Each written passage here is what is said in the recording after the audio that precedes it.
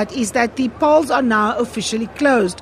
Those who are in the queue will be allowed to cast their votes, but the cutoff point is 9 o'clock. And so what we're going to be watching for now, between now and in the early hours of the morning, is of course the results trickling in, and that's the big question. The pollsters have made their predictions, but the ultimate arbiter is going to be who turned up today and who made the cross against which party. But now we are going to be focusing on the way in which the day was run, the infrastructure, the planning, the logistics, some of the challenges, and the bigger picture of pulling off an election in quite a complex South Africa. And of course, the IEC are professionals at doing just that. I'm now joined in the studio by Mr. Mosotho Moepa. He is the IEC Commissioner, and he is going to be speaking with us. Thank you so very much for joining us, Commissioner. One of the questions that people wanted to ask that we didn't get a proper answer on is the question of the indelible ink. Now, indelible is either indelible or not. It can't be both. When Mr. Mamabola was on the stage briefing the media, he said in some instances the ink came off, in other instances the ink doesn't come off. Is the ink indelible or isn't it? Because both can't be true. It is indelible, Karima, and good evening to you and to your listeners. I think it's important that we set the record straight, and I have the time to do that tonight. Ink, as we have it, is a chemical formula. That chemical formula, it's confidential. We will never share it with anybody. We have taken steps in this year's elections to even strengthen the strength of that ink. Well, I've still got mine. I can show you. And the point I want and I've washed my hands several times. You're like me. The point of the matter is that that ink is made by people. We import a lot of that ink as this nation. Most of it in the world comes from India. And the formula is never shared. But the people that make that ink know how to remove it. Okay. So because it's a chemical and it's indelible ink, there are chemicals that you can use to remove it. I have worked in an election for more than 20 years. I have not removed that ink. We have heard those claims today. We have not said it's not true, because the people that we buy this ink from are going to help us establish the facts scientifically. Okay. We have not had the opportunity to get them to do so, but in the process of dealing with this election, I promise you we are going to get that is very reassuring, I must tell you, Mr. Moepa, because of course, like I said, it's either indelible or it isn't. And that of course doesn't mean it can't be removed, but you'll have to know the formula. So we're going to go to the source, and the IEC is of course going to come back and report to us. The other issue that was raised was the question of the zip machines, right? And many people were saying that people were voting twice in places. Now, I don't understand how that is even possible. When I went to my voting station today, my ID barcode was scanned and I got a little slip like a receipt.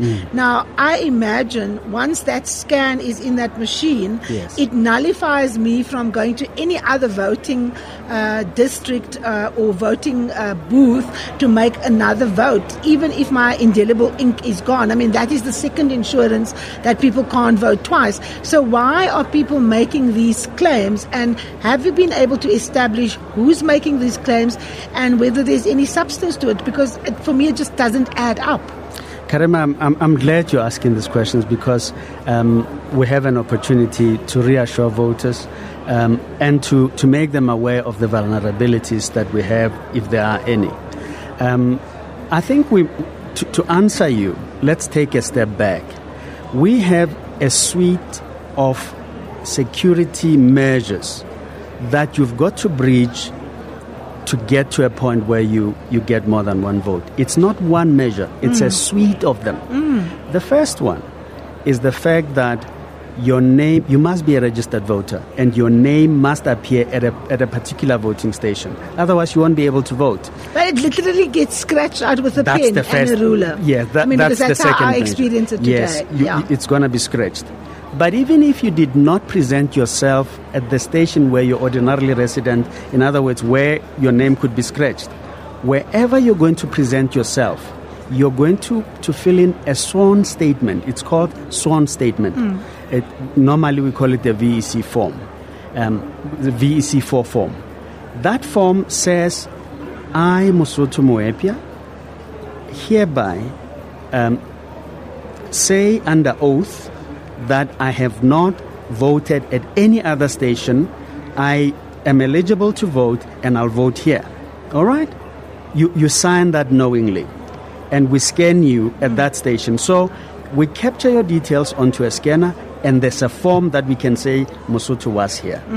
Second measure. Third measure, separate. Each one of these measures are separate. Third measure is the record we have on the zip machine. The zip machine, it's not a mandatory equipment we use on election, but we've put it in for two reasons. For research purposes, to serve you better, we check what time voters normally come to stations and how best can we prepare for them. But secondly, we keep the record of at what point were they serviced. Third measure. Fourth measure is we will compare. We download all of the scanners a little while after we have done the results, not too long. We then put them, all of their data on election day, onto a database. We are then able to say, how many times does Mosotho appear? We will then be able to say, okay, he appears 5 times. He was at this station at that time, at that station at that time, at that station at that time. At that point, we go to all of those stations. We'll pull out the VEC4 forms. We'll look at the voters' roll, and then we will know. And that all happens before the counting is concluded and before the result is announced? No, it's later. This one is later. When later? Because we have not been here before, we've always done it much later, and we haven't found anyone that had breached. But in this instance, we invite anyone that has the evidence. We're willing to do it before Saturday. Okay, before Saturday. Yes. All right, so we will keep a watch on that. Let me go to the Eastern Cape. Yes. What disappointed me tremendously is that we know the Eastern Cape has very little infrastructure. 16 tents were put up. In some instances, you knew it was going to rain. You knew the tents could actually blow off. Why did you not let people vote in secure structures that couldn't be blown away? Why not a school, a church hall, a tavern, a sports centre? I voted at a bowling alley. Why did the people of the Eastern Cape have to vote in tents that blew away? And there was no way that they had to go to another place. People are having to brave the rain, bad weather. It's a public holiday, so the transport systems isn't available. It's almost as if the planning of the IEC represented the apartheid spatial planning, because I voted in a suburb and it went very smoothly. But people in rural areas and in areas where there's very little infrastructure had a very difficult time to try and make the cross. Some people were in the line in KwaZulu-Natal from 4:30 in the morning, 4:30 a.m. in the morning. You know this. You know the lay of the land of this country. Why tents? This is the opportunity I've been waiting for. You are South African, I'm South African. The IEC owns no infrastructure. This country has unequal development. Where does the IEC go find buildings in the Eastern Cape everywhere that have the same standard? But it does not exist. Any village has a church. No, any village I'm coming there. has a tavern. No, I'm coming. Any village has there. a house that people could even make available for that day. I'm coming there. When we have an election, Karima, there were 16 stations. I can prove that to you. When we have an election, we go way in advance. At the time the president proclaims an election, we secure venues. Someone is going to get married in that church, it's not available for that day. A school has been banned, it's no longer available. All of these things happen. We knew we had temporary stations. Political parties knew. They knew what alternatives we had looked for. We actually specified the kind of tents that we would need. Steel frames that we can put onto the ground. Those stations we could not secure. We did take measures to ensure that we do have those tents.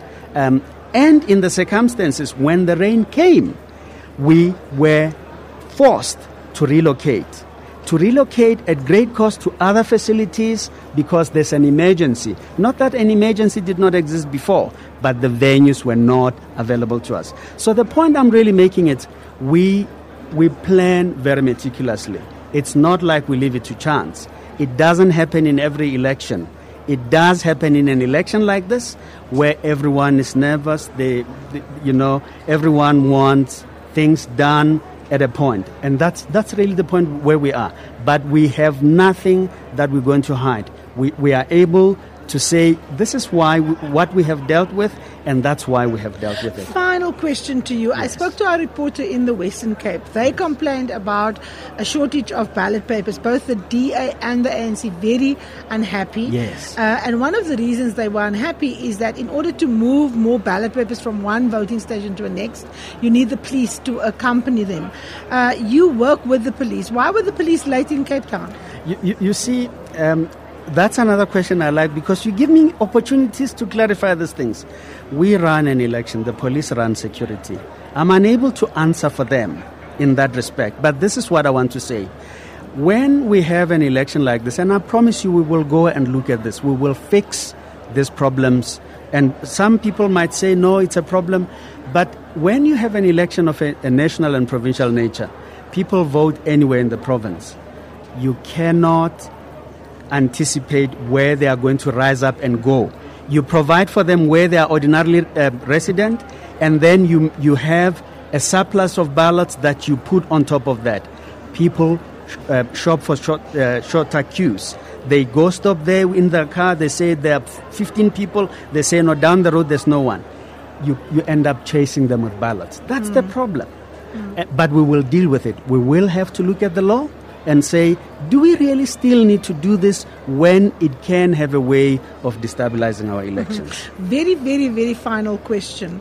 Everyone is concerned about voter turnout. The parties don't want to commit, but our reporters are saying that in some places there are snaking queues, but in other places people came, said hello to the president, was very happy, and went back into their homes and didn't go and vote. Does the IEC have any figures at this stage that it can commit to on what the voter turnout is? We don't do projections. We do the real thing. And that's what we're going to show you there from tonight. We never do projections. We don't play with that. We will give you the real thing. When exactly tonight can we see the voter turnout figures? In the next any time from now, you're going to see the first voting station come through. That will be Robben Island? It's normally Robben Island. Who knows? Let's find out. Okay, thank you so very much. That is the IEC Commissioner, Mr. Mosotho Moepa. He explained quite a lot of things that wasn't actually explained in the IEC press conference. I hope Mr. Simon Mabolo takes some notes from the IEC Commissioner. He did clarify quite a lot of issues. We're going to take a short break. When we come back, we speak with political analyst Ibrahim Fakir.